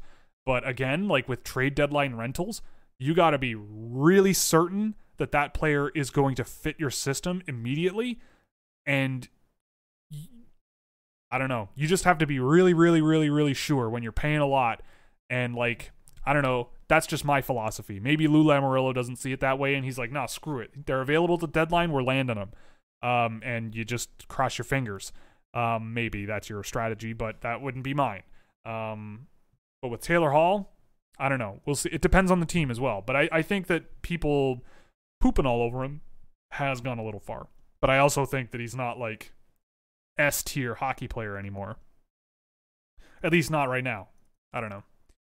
Thoughts on Giannis Moser? Is he worth a mid-round pick? I don't see him ranked anywhere, but his stat line is impressive. Yeah, I've really tried with him. I've watched him a bunch this year. He's scored in bunches in the first part of the season. I don't see it. He's a good passer, but then the rest of the team does the rest of the work. And if you have a defenseman who's a good passer in a rush offense, you can get yourself a secondary assist here and there. He's got a good shot as well. I'll give him that. But, you know, maybe as a late round swing, you bet on him. But I don't know. I'm not as excited about him as I was a guy like Benjamin Baumgartner last year. Yeah, I think his mobility is not quite there. But his passing game is good. And I don't know. Like, similar to a guy like Noah Meyer this year in Switzerland, where it's like, I see what people are getting at, but I don't really think that there's enough to make it work. But I don't know. Maybe I just need to go back and watch even more of Moser. Would a defenseman like Jake Martin or Nolan Allen fit with a defenseman like Sandin or McAvoy or Heiskanen? I know Luke Hughes would fit well with a Valimaki or Bjorn Fott. Okay. I mean, yeah, like Nolan Allen is a good prevent defenseman with good skill, and I think that, you know, yeah, I mean, with a guy like McAvoy or Heiskanen, you don't want both of your defensemen playing like McAvoy or Heiskanen, especially if you have aggressive offensive wingers. But if you have smart defensemen who can, or wingers who can play, you know, along the blue line effectively, then maybe you could do that. But Yeah, I mean, with Jake Martin, he's very conservative with his positioning, and he always sort of errs on giving the puck to his line mates and letting them do the work. Nolan Allen, I think, does similar things, but I've only seen like a game of him, so I'm not gonna, write home about him. But I do think that as a prevent defenseman that you can pair with someone more mobile, sure. But with Allen, I would say that with Martin, he's got intelligence and mobility. Allen, I don't think has a ton of mobility. But he does have good defensive ability, and I always will bet on mobility over guys who are good at defense in junior that might not be super mobile. Your point of view on the Weissbach signing with Buffalo. Is he a product of Caulfield? I mean, everyone is a product of Cole Caulfield when they're on the ice in Wisconsin. But I like Linus Weissbach. I don't think he's gonna be a huge player for the Buffalo Sabres, but I think he's good. Like, he was one of the better players that I saw on Wisconsin the last 2 years. That was my read on him. Not a guy that I would be clamoring to like put in my NHL system, but he's got some skill, he's got some speed. He fit in with a guy like Cole Caulfield. But yeah, Caulfield was driving the bus, but that's not meant to be an insult to Linus Weissbach. I'm sure he would say similar things. But he was a guy worth signing for sure, and give him a year or two in the AHL and see what happens. I'm not saying that he's gonna be like a dud in the AHL at all. But I'm kind of more curious than anything to see what happens, because he has caught my eye a few times with the skill and especially like driving wide, opening the ice and sort of, entering the offensive zone and setting up. He does that, from what I remember, pretty well. But I mean, relative to Cole Caulfield, I don't think he's on the same level. Because of COVID-19, do you think this draft is going to be a lot of late round steals? This draft is going to be craziness. I don't know. It's going to be nuts. And I mean, what I'm really interested in is if I'm an NHL team and I call another NHL team and I'm like, hey, we're thinking about trading down, do you want to move some picks and pick a guy that you're looking at? I feel like the appetite for that might be higher, because a lot of teams might be like, we only have a read on like 40 guys anyway, so screw it. Like, just, and if you go, well, can you throw in like, if you say we'll give you a 5th and a 6th next year, or would you give us a 5th and a 6th next year for I don't know. I'm trying to make stuff up off the top of my head. But you might be able to just squeeze out a little bit more value than you originally might have, because other teams just want to be over and done with it. And that would be an interesting strategy this year. I don't know if this draft is going to be full of late round steals, though, because I don't think there's a ton of really super high end players that could be steals. Like, a lot of the players that I have ranked high relative to others are like defensemen who I've really liked that play a very interesting modern sort of defensive first game. And the rest are a lot of forwards that play in Europe that I've just really liked. And they're not perfect, but they're kind of interesting shots in the dark, that could play specific roles perhaps. But I don't know. Like, I don't think the talent level in this year's draft is like unbelievably high. It's fine, I think, but after a certain point, it can be pretty greasy. So I don't know about late round steals, but there's always good players available, I think, at almost every pick. Sometimes it gets a little tough. Like last year, I got really hard done by once the 6th or 7th round came by. Especially once the Toronto Maple Leafs landed the Ryan Tverberg pick, I sort of sat there and went, I don't know who I'm taking, so I'm just going to take a guy. And Anton Lukachev came to mind. But it should have been Cam Berg, and I say that like once a month. But maybe, so I don't know. I guess we'll see. But I think it's more likely than not. Hello, Will. What are your thoughts on Stromgren and Logan Mailloux? Yeah, Jasmeet. Sorry. Stromgren, when he's on, is really, really good. I have him in the mid-second round, but I mean, I need to do more games of him. I easily could have him much higher. Not necessarily maybe a first-round guy, but in the 30s because of what he does when he's good. When he gets moving, he's a lanky but rangy and skilled guy who can make plays very quickly and very dangerously. and when he's playing well, it's like, holy crap, this guy's amazing. But like, he disappears for very long stretches.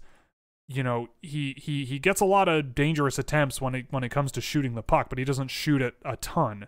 He's not making plays a ton. His passing can be kind of lackluster at times. You know, it's just a lot of a mixed bag with Stromgren, and I like him. I think that you could do much worse if he's a guy available in the 3rd or 4th round. 2nd round pick, I could see it for sure. But yeah, it just, on one day you could see him and he looks like a 1st round prospect, and maybe that's what you should latch on to. If not, he looks like a guy that just is a guy on the ice, which is not what you're interested in. But I do like him, especially when he gets moving and he's playing well. And I might have him a little bit too low looking at this now, but I mean, this whole range I do really like, from 30 to like 60. I would say I like all these guys a lot. Yeah. And Logan Mailloux, well, his team is terrible. They got a little better once they got more guys on loan. Logan Mailloux. I mean, the data isn't great with him, but there's only so much you can lay at his feet. His team is terrible, but he's not helping a ton. Like, his puck carrying is okay. His defensive ability to block out transitions, like, this is when he's involved, and it's rough. It's rough. So I think, but one thing he does have, like, his offensive tools are very good. He just doesn't get the chances a ton because his team doesn't get chances. Like, look at it. Like, this is an interesting one. So when his team shoots the puck with him on the ice, 30% of them are him shooting. And 10% of those shot attempts are him from dangerous areas. So he steps up from the blue line relatively often, even though it's 4 per 60 minutes. Not a ton, but he can do it. And he has a really good shot. Like, his shot is quick, and for a big guy like that, he can put a lot of power behind it. He really cranks the puck into the net, and that's fine. But he's also playing a ton of minutes for that team. I don't dislike the guy. It would be really nice if he was playing for the London Knights this year, but I don't know. He's a guy who I also haven't seen in a while, so I might need to circle back. But I've been surprised with how ineffective he is defensively for a guy his size. But I do think that there's a lot of interesting sort of offensive traits to him that he's just not getting rewarded for with his pro team, even though he's scoring points. Thoughts on Tyson Foerster's great play in the AHL so far? I have not seen him play in the AHL so far, so I can't really speak to that, unfortunately. I just don't have the time to watch a lot of AHL hockey, so I just don't. Recently started following prospects daily. Do prospects who play in pro leagues like the SHL, KHL have higher ceilings than... Well, okay, so it's an interesting question. I see what you're getting at, but again, like, so much of this to me is you have to focus on the individual and what's going on with them. It's not easy to just blanket say that. And again, not trying to like pick on you. The thing that I like about the European situation is that you get a longer runway. You can let them come along slower, and you don't, with the OHL and WHL, and not so much the NCAA, but the CHL, it's, you know, there are guys in the OHL and in the OHL and stuff who don't really have huge ceilings. Like Jaromir Pitlick was that kind of a guy. I just looked at him and I went, I don't know what you're going to be in the NHL. You play like a bottom 6 NHL player in the OHL and you're okay. So what are you going to, like, maybe if he can translate as he is to the NHL, then sure, maybe there's a bottom 6 NHL guy there, but that doesn't, like, the league doesn't denote the player's ceiling. But the difference between things, it's more of a preference for me, but I look at the European system, especially for like later picks in the draft, you have time to just stash them away to play, you know, more and more minutes and earn more and more trust with a program that they're probably much more familiar with. And they can play against grown men, get trained against that level of play. You know, you bring them along slowly, and then eventually you get to the point where you're going, okay, you could be ready to come over. And you don't have to think, you know, if an OHL player plays 2 years in junior and is a very good junior player, that's still a big jump to go from the OHL to the AHL. And not everyone makes it perfectly. It's a big jump. And Europe to North America, European Pro, is not, it's a jump, but it's not as big. And, you know, it's also very tough. Like, that's part of the uncertainty of the job. But again, like, it's a question that is, it sounds easy to answer, but it's not. I think that the way I would think about it is that the strategy with the players should be different depending on where they come from. And that developmental curve and the developmental plan should be different based on where they're coming from and what their specific situation is. Like, Fabian Lysell right now is playing like 1.5 minutes per game, or like 3 minutes, and they're just sitting him on the bench. On the surface, that looks bad. But as a European, you can say, all right, next year he might play 10 or 12 minutes. He's in Luleå for camp, plays minutes, you know, earns more trust from the coaches, learns how to settle down a little bit and play with more dynamic ability, and he plays 10 minutes a night. Great. Takes a few steps forward. I'm sure there will be some fans who look at him, and if he scores 10 points next year, they'll go, what a terrible pick, and what a terrible general manager, and what a terrible this and terrible that. You know, next year, 15 minutes. At the end of the year, if he's not where you need him to be, there's no pressure to bring him over. You don't have to sign him. All right? Go back. Maybe you play 17 minutes, 18 minutes. You know, just keep getting better. Don't worry about it. You're not on the clock really as much. You have twice as long of a runway. In Russia, it's all infinite as far as I know. So there's advantages. But, you know, you can't deny that there are very good players in the CHL. And if you're confident, then yeah, you could bring them along and do the thing. Like, I have a lot of CHLers in my first round. But Europeans, especially as later round picks, I think do have advantages that CHL players just don't have. Like, in terms, especially when it comes to flexibility and developmental runway. I think there's a lot to like there. And I also, especially with guys like defensemen, I think defensemen in Europe play a much more interesting game for my personal brand of hockey that I like to see played. Hey, Will, what's up, Alfredo? What's up? What is preventing you from moving Martino up to the third tier? His defensive game. Offense is so good. Defense is not. Just passive defensively. Really cheats for his offense. Chases breakouts. Chases breakaways. Chases offense. I think he does it really well and effectively, which is like, I think you're going to have to live with his downside, but that is what keeps him out of that tier ahead of him right now.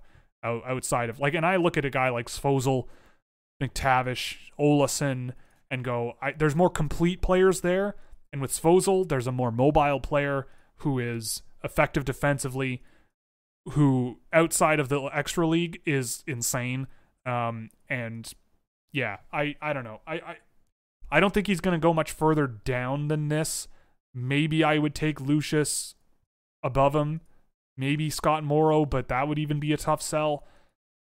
But yeah, I feel much more comfortable with him sort of in that group because of the defensive issues that he kind of has. Although it seems like, according to Pick 224, he's gotten better. But yeah, I don't know. Quick gold, silver, bronze prediction for the under 18s. I'm going to say Canada wins it because I'm Canadian. I have to. No, but seriously. Yeah, I think Canada wins it. I think they beat Russia in the final, and the States win bronze over Sweden. Like, again, goaltending can make a big difference, and I think about the goaltenders that teams have. So Canada will have... Who will they have? Benjamin Gaudreau, who's pretty solid. Let's see.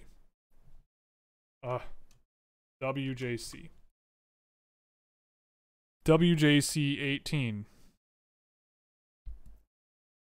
Okay. So looking at goaltending. Yeah, like Kirill Gerasimyuk can save you games. He's been doing it all year. So if he gets a hot streak going, he can stop 50 shots in a game if you need him to.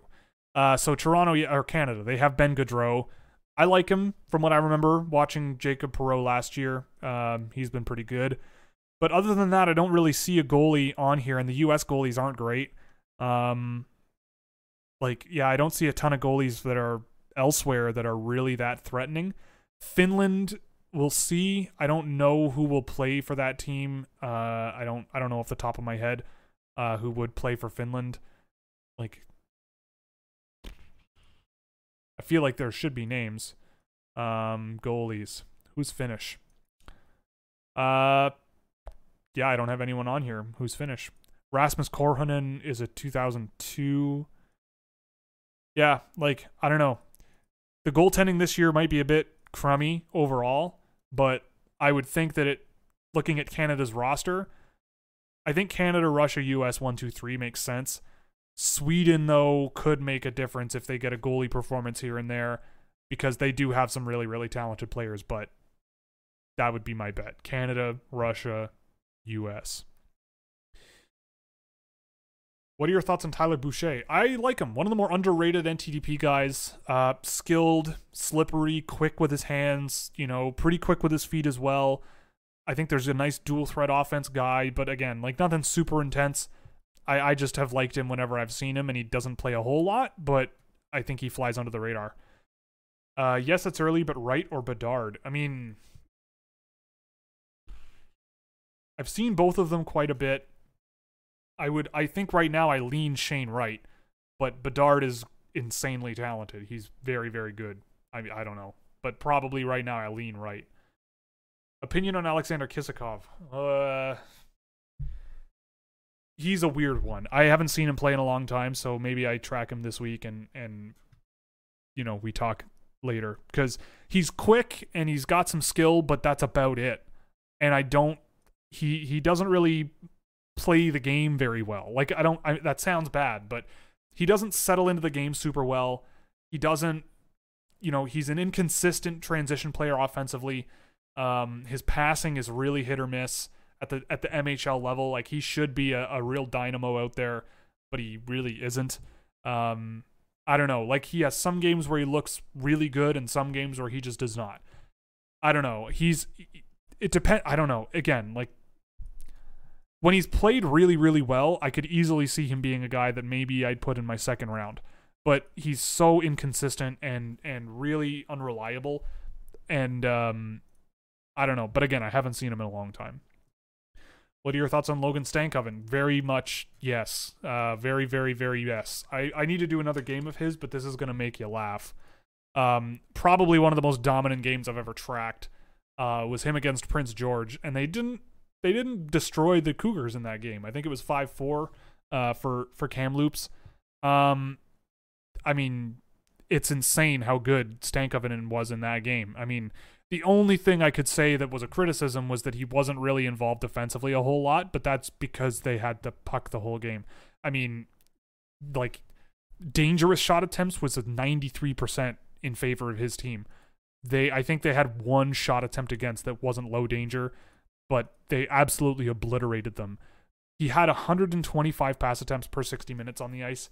I don't remember how many that was specifically in the game, but completing 82% with that kind of a workload is unfathomably wild, and almost 30 dangerous passes per 60 minutes, completing 3/4 of them, creating 40 shot attempts per 60 minutes is insane. Like, it's impossible to sustain this. Like, it's impossible, but I mean, if he did, it would be really neat.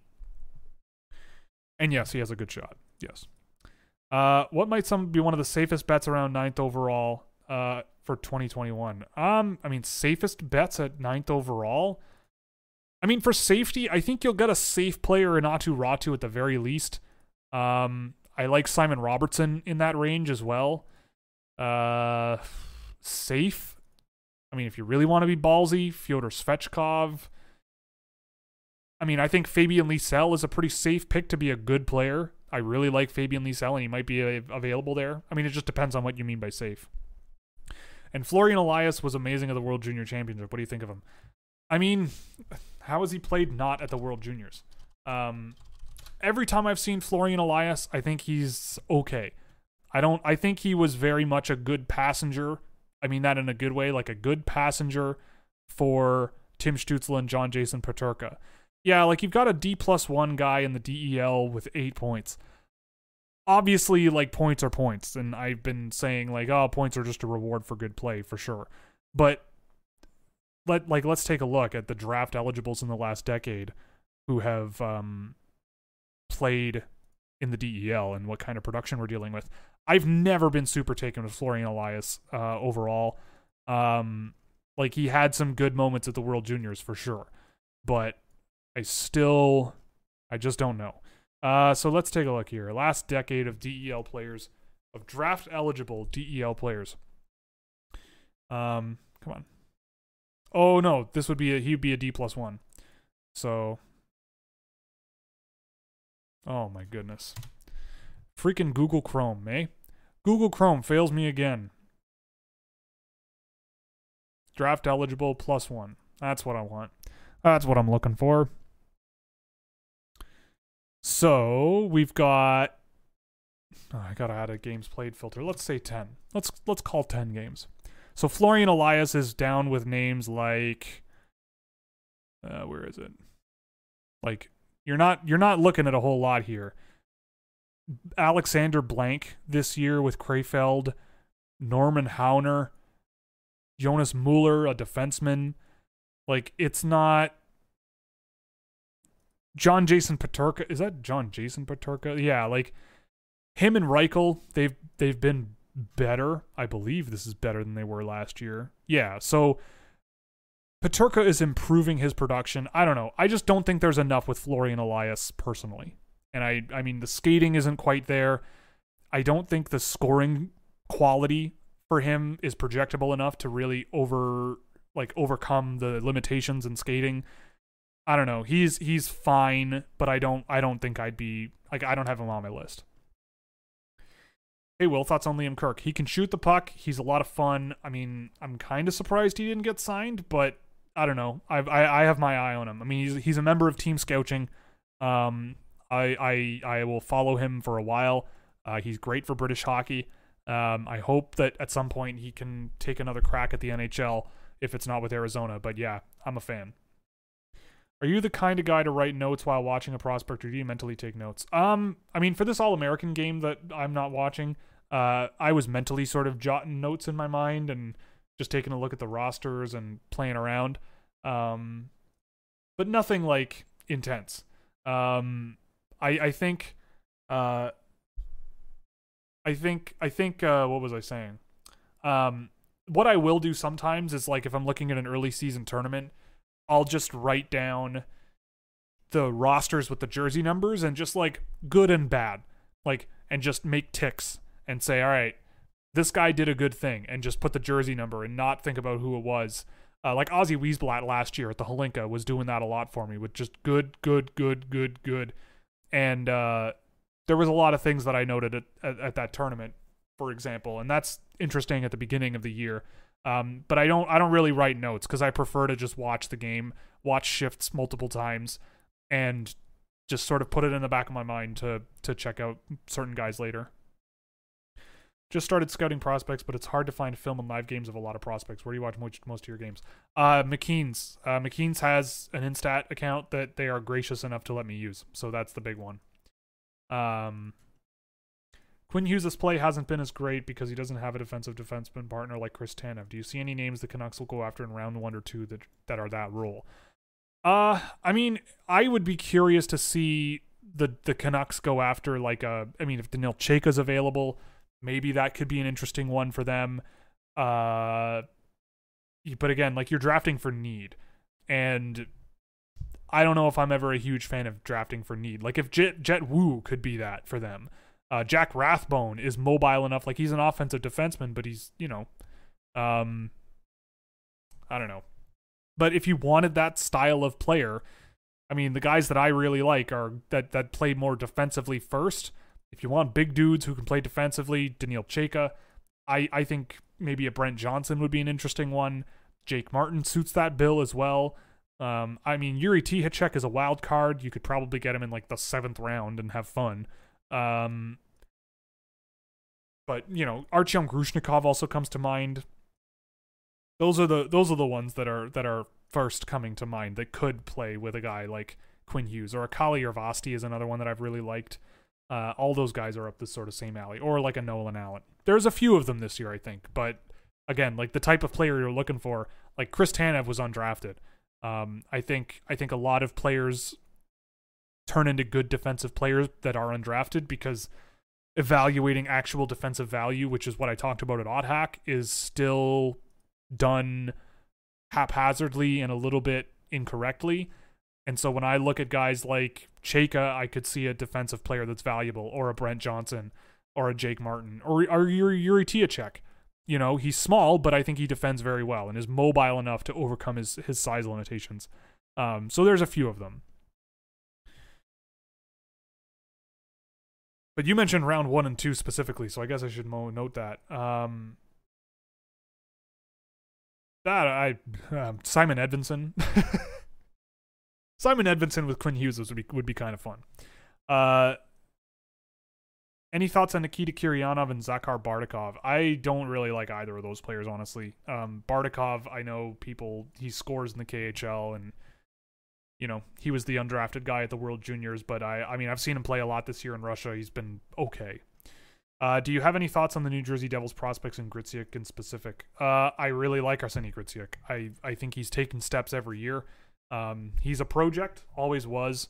But yeah, I don't know.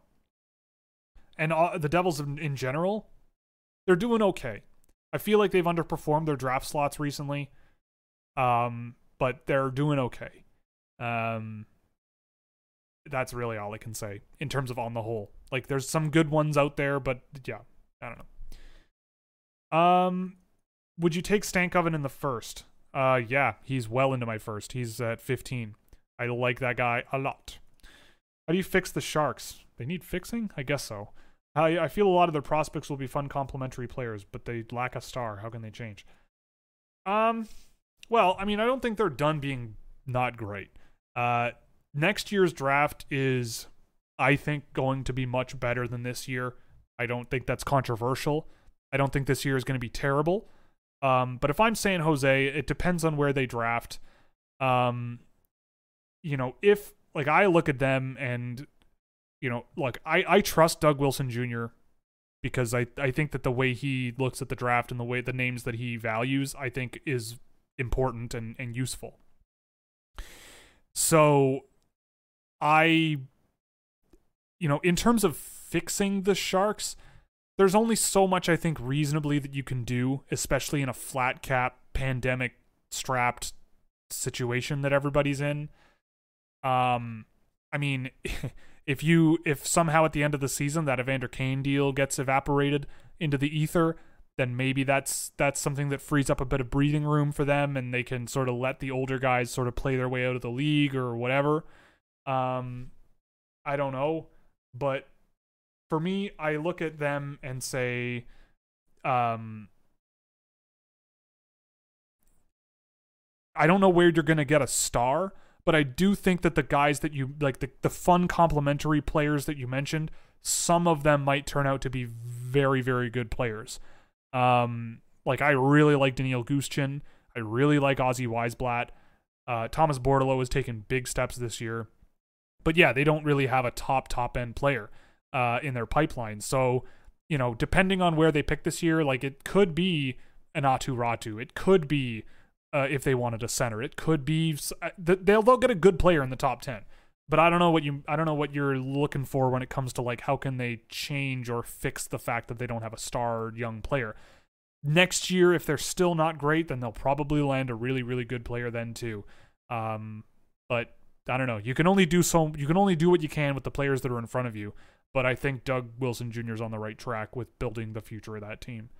Good evening. Do you think Ratu will end up similar to Angelo Esposito?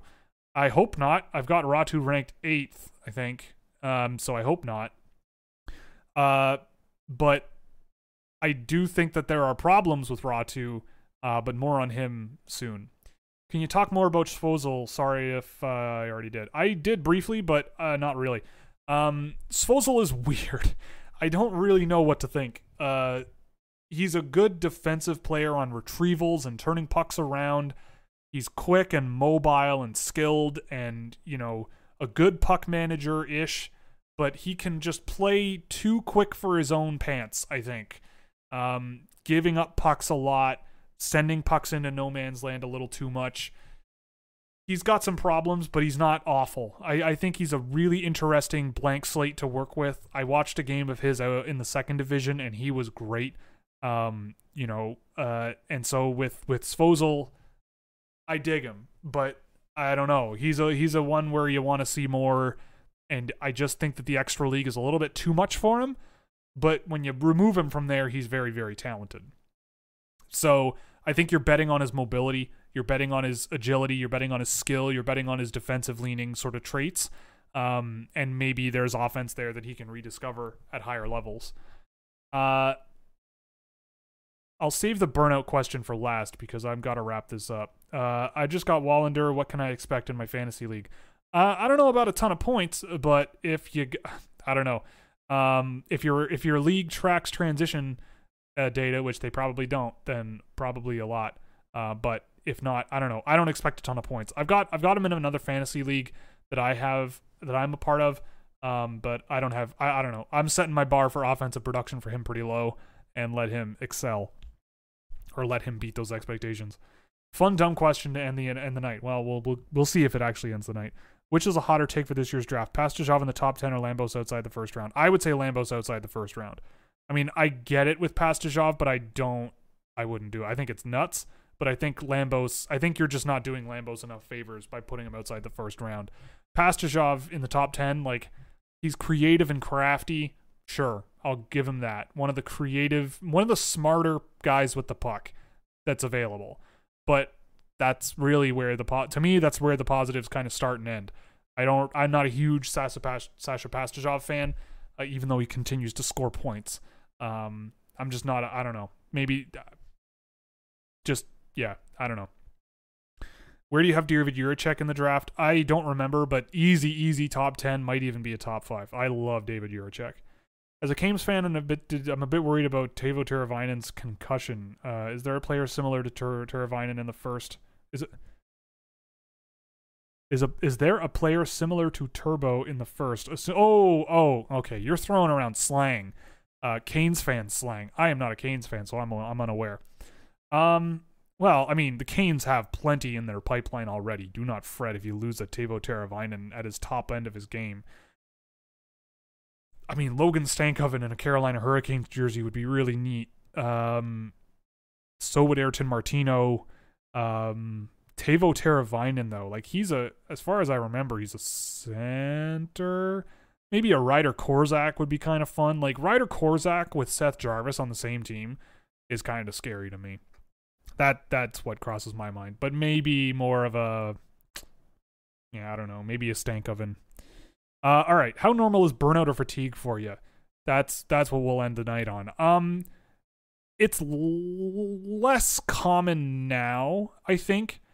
When I first started with the YouTube thing and the data thing at the same time, I think I was way too focused on being really good at both. And actually, it's funny you mentioned that today and that I responded with that, because today I went and just made a bunch of old videos private that I just don't really think are very useful to the channel. So if you try to look for them, they're not there. And a lot of that, I think, like I originally, when I started the YouTube channel, I wanted to put together a monthly NHL update video. I did 2 of them and I hated it. Nobody watched them, and it was ripe for fans just ripping me, and it was a lot of work. Because if you haven't noticed, I can be long-winded. Snap. Sorry, Jordan. I thought I uploaded the podcast last week. My mistake. Yeah, no, that was a one-off. It'll be up online moving forward. Don't worry. This one will go up tomorrow. I had that thought cross my mind literally as I went live tonight. I went, I don't think I put up the last week's podcast and whatever. So my apologies. It'll be up tomorrow. Teuvo Teravainen is a winger. All right, well then, sure. Logan Stankoven. Let's just call it that and move on. But yeah, with the burnout and fatigue thing, I mean, look, I have a 9 to 5 job. This is something that I do outside work hours. It is tiring. It is something that doesn't feel like work, though. I am up late every night, and I am up. I get enough sleep to function, but I don't know. Like, I'm up late every night, and a lot of it is watching tape. I can't track late at night, but I usually save it for, like, when I say, oh, I got to catch up on this player, that's usually when I'm doing it. It's midnight, I'm sitting on my couch and just running through shift by shifts, saying, all right, well, maybe I'm missing something here, maybe I'm missing something here, maybe this is a game that I track, whatever. That's what I'm doing. But that doesn't really burn me out. I've never been a person who needs a ton of sleep to function ever since I was a kid. But burnout is a thing. And the big thing that is a big problem for me, and I've been over this in previous streams, is imposter syndrome.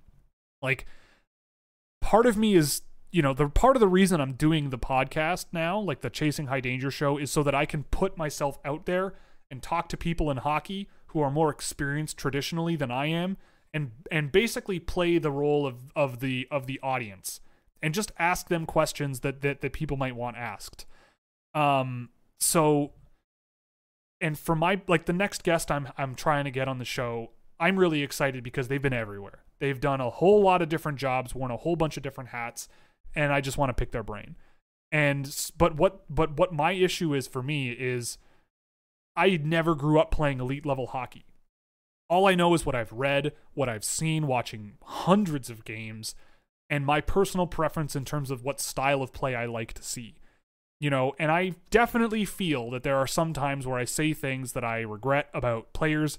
At the end of the day, we're talking about kids. I want to be respectful, and I want to be encouraging and positive, and just do the best that I can and help other people do the best that they can. Obviously, that can't happen 100% of the time. Sometimes you're not perfect. But for me, imposter syndrome is a big thing where,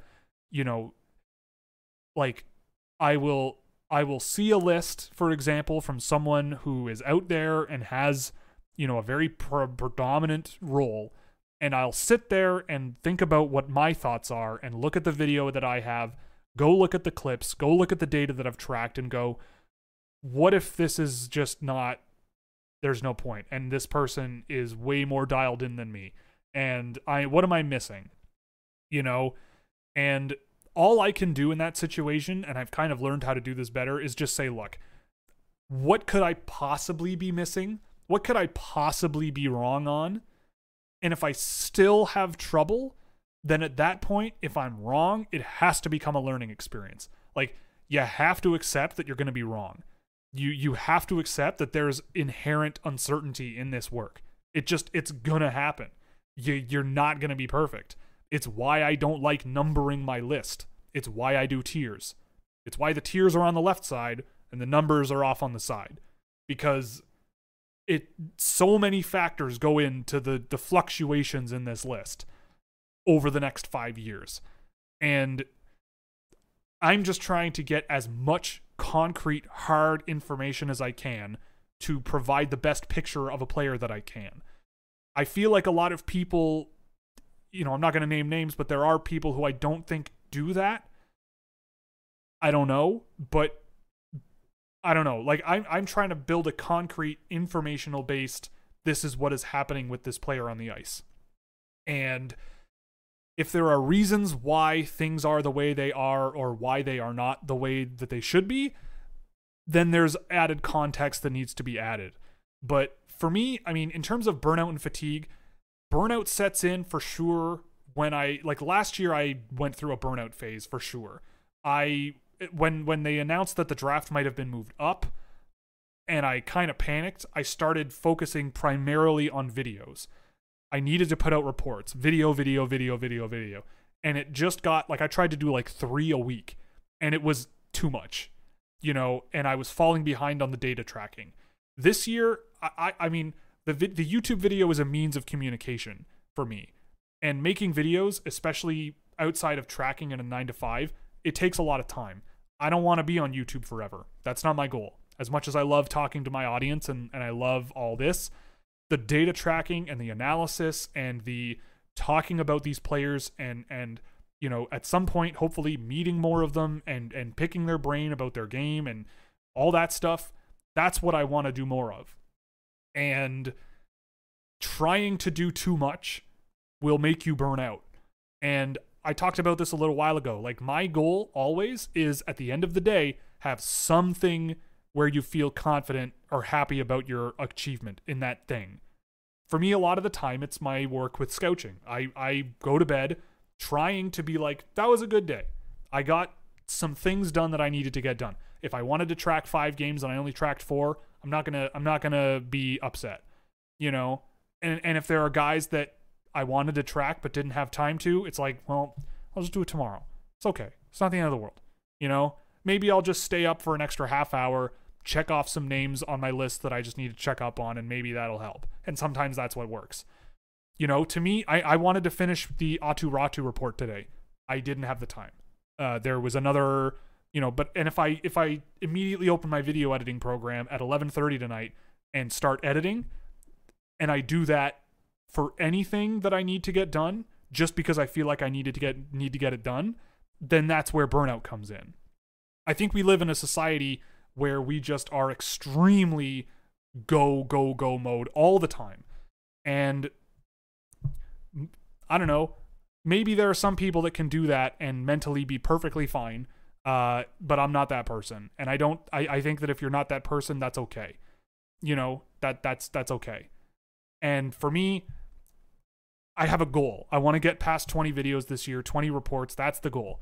But that might not sound like a ton, but I mean, like, in my data tracking, I've already done how many of these games? Oh, right. Like hundreds of games. 160 defensemen alone, 160 games for defensemen alone. Who else? Yeah, I'm up to almost 400 games. And that's after starting with videos, which slows me down because I don't have time to track, you know? So it does affect me. It does. It's a thing that affects me because this is something that I really, really want to do a lot of the time. But you need to put limits on yourself and, like, forgive yourself for stuff. Otherwise, you're going to go nuts. And with me, making too many YouTube videos off the start burned me out. Lesson learned. Last year, panicking, trying to put out too many reports, burned me out. But this year, I feel a lot better, like, settled into a workflow that makes more sense. And at the end of the day, the data is kind of what I need to focus on more. And that's kind of what I've done. I also realized that I neglected the Twitch chat. So just before I sign off, I'm going to fire off these last few questions from Charlie Dunk Now, who I apologize for ignoring. Do streaky players have less value than consistent players, even if they put up similar numbers total? It depends on how. Sometimes guys who, like, I don't really mind streaky players because that means they're trying to do a lot. Like, they're trying to do a lot, and maybe sometimes it's just not working.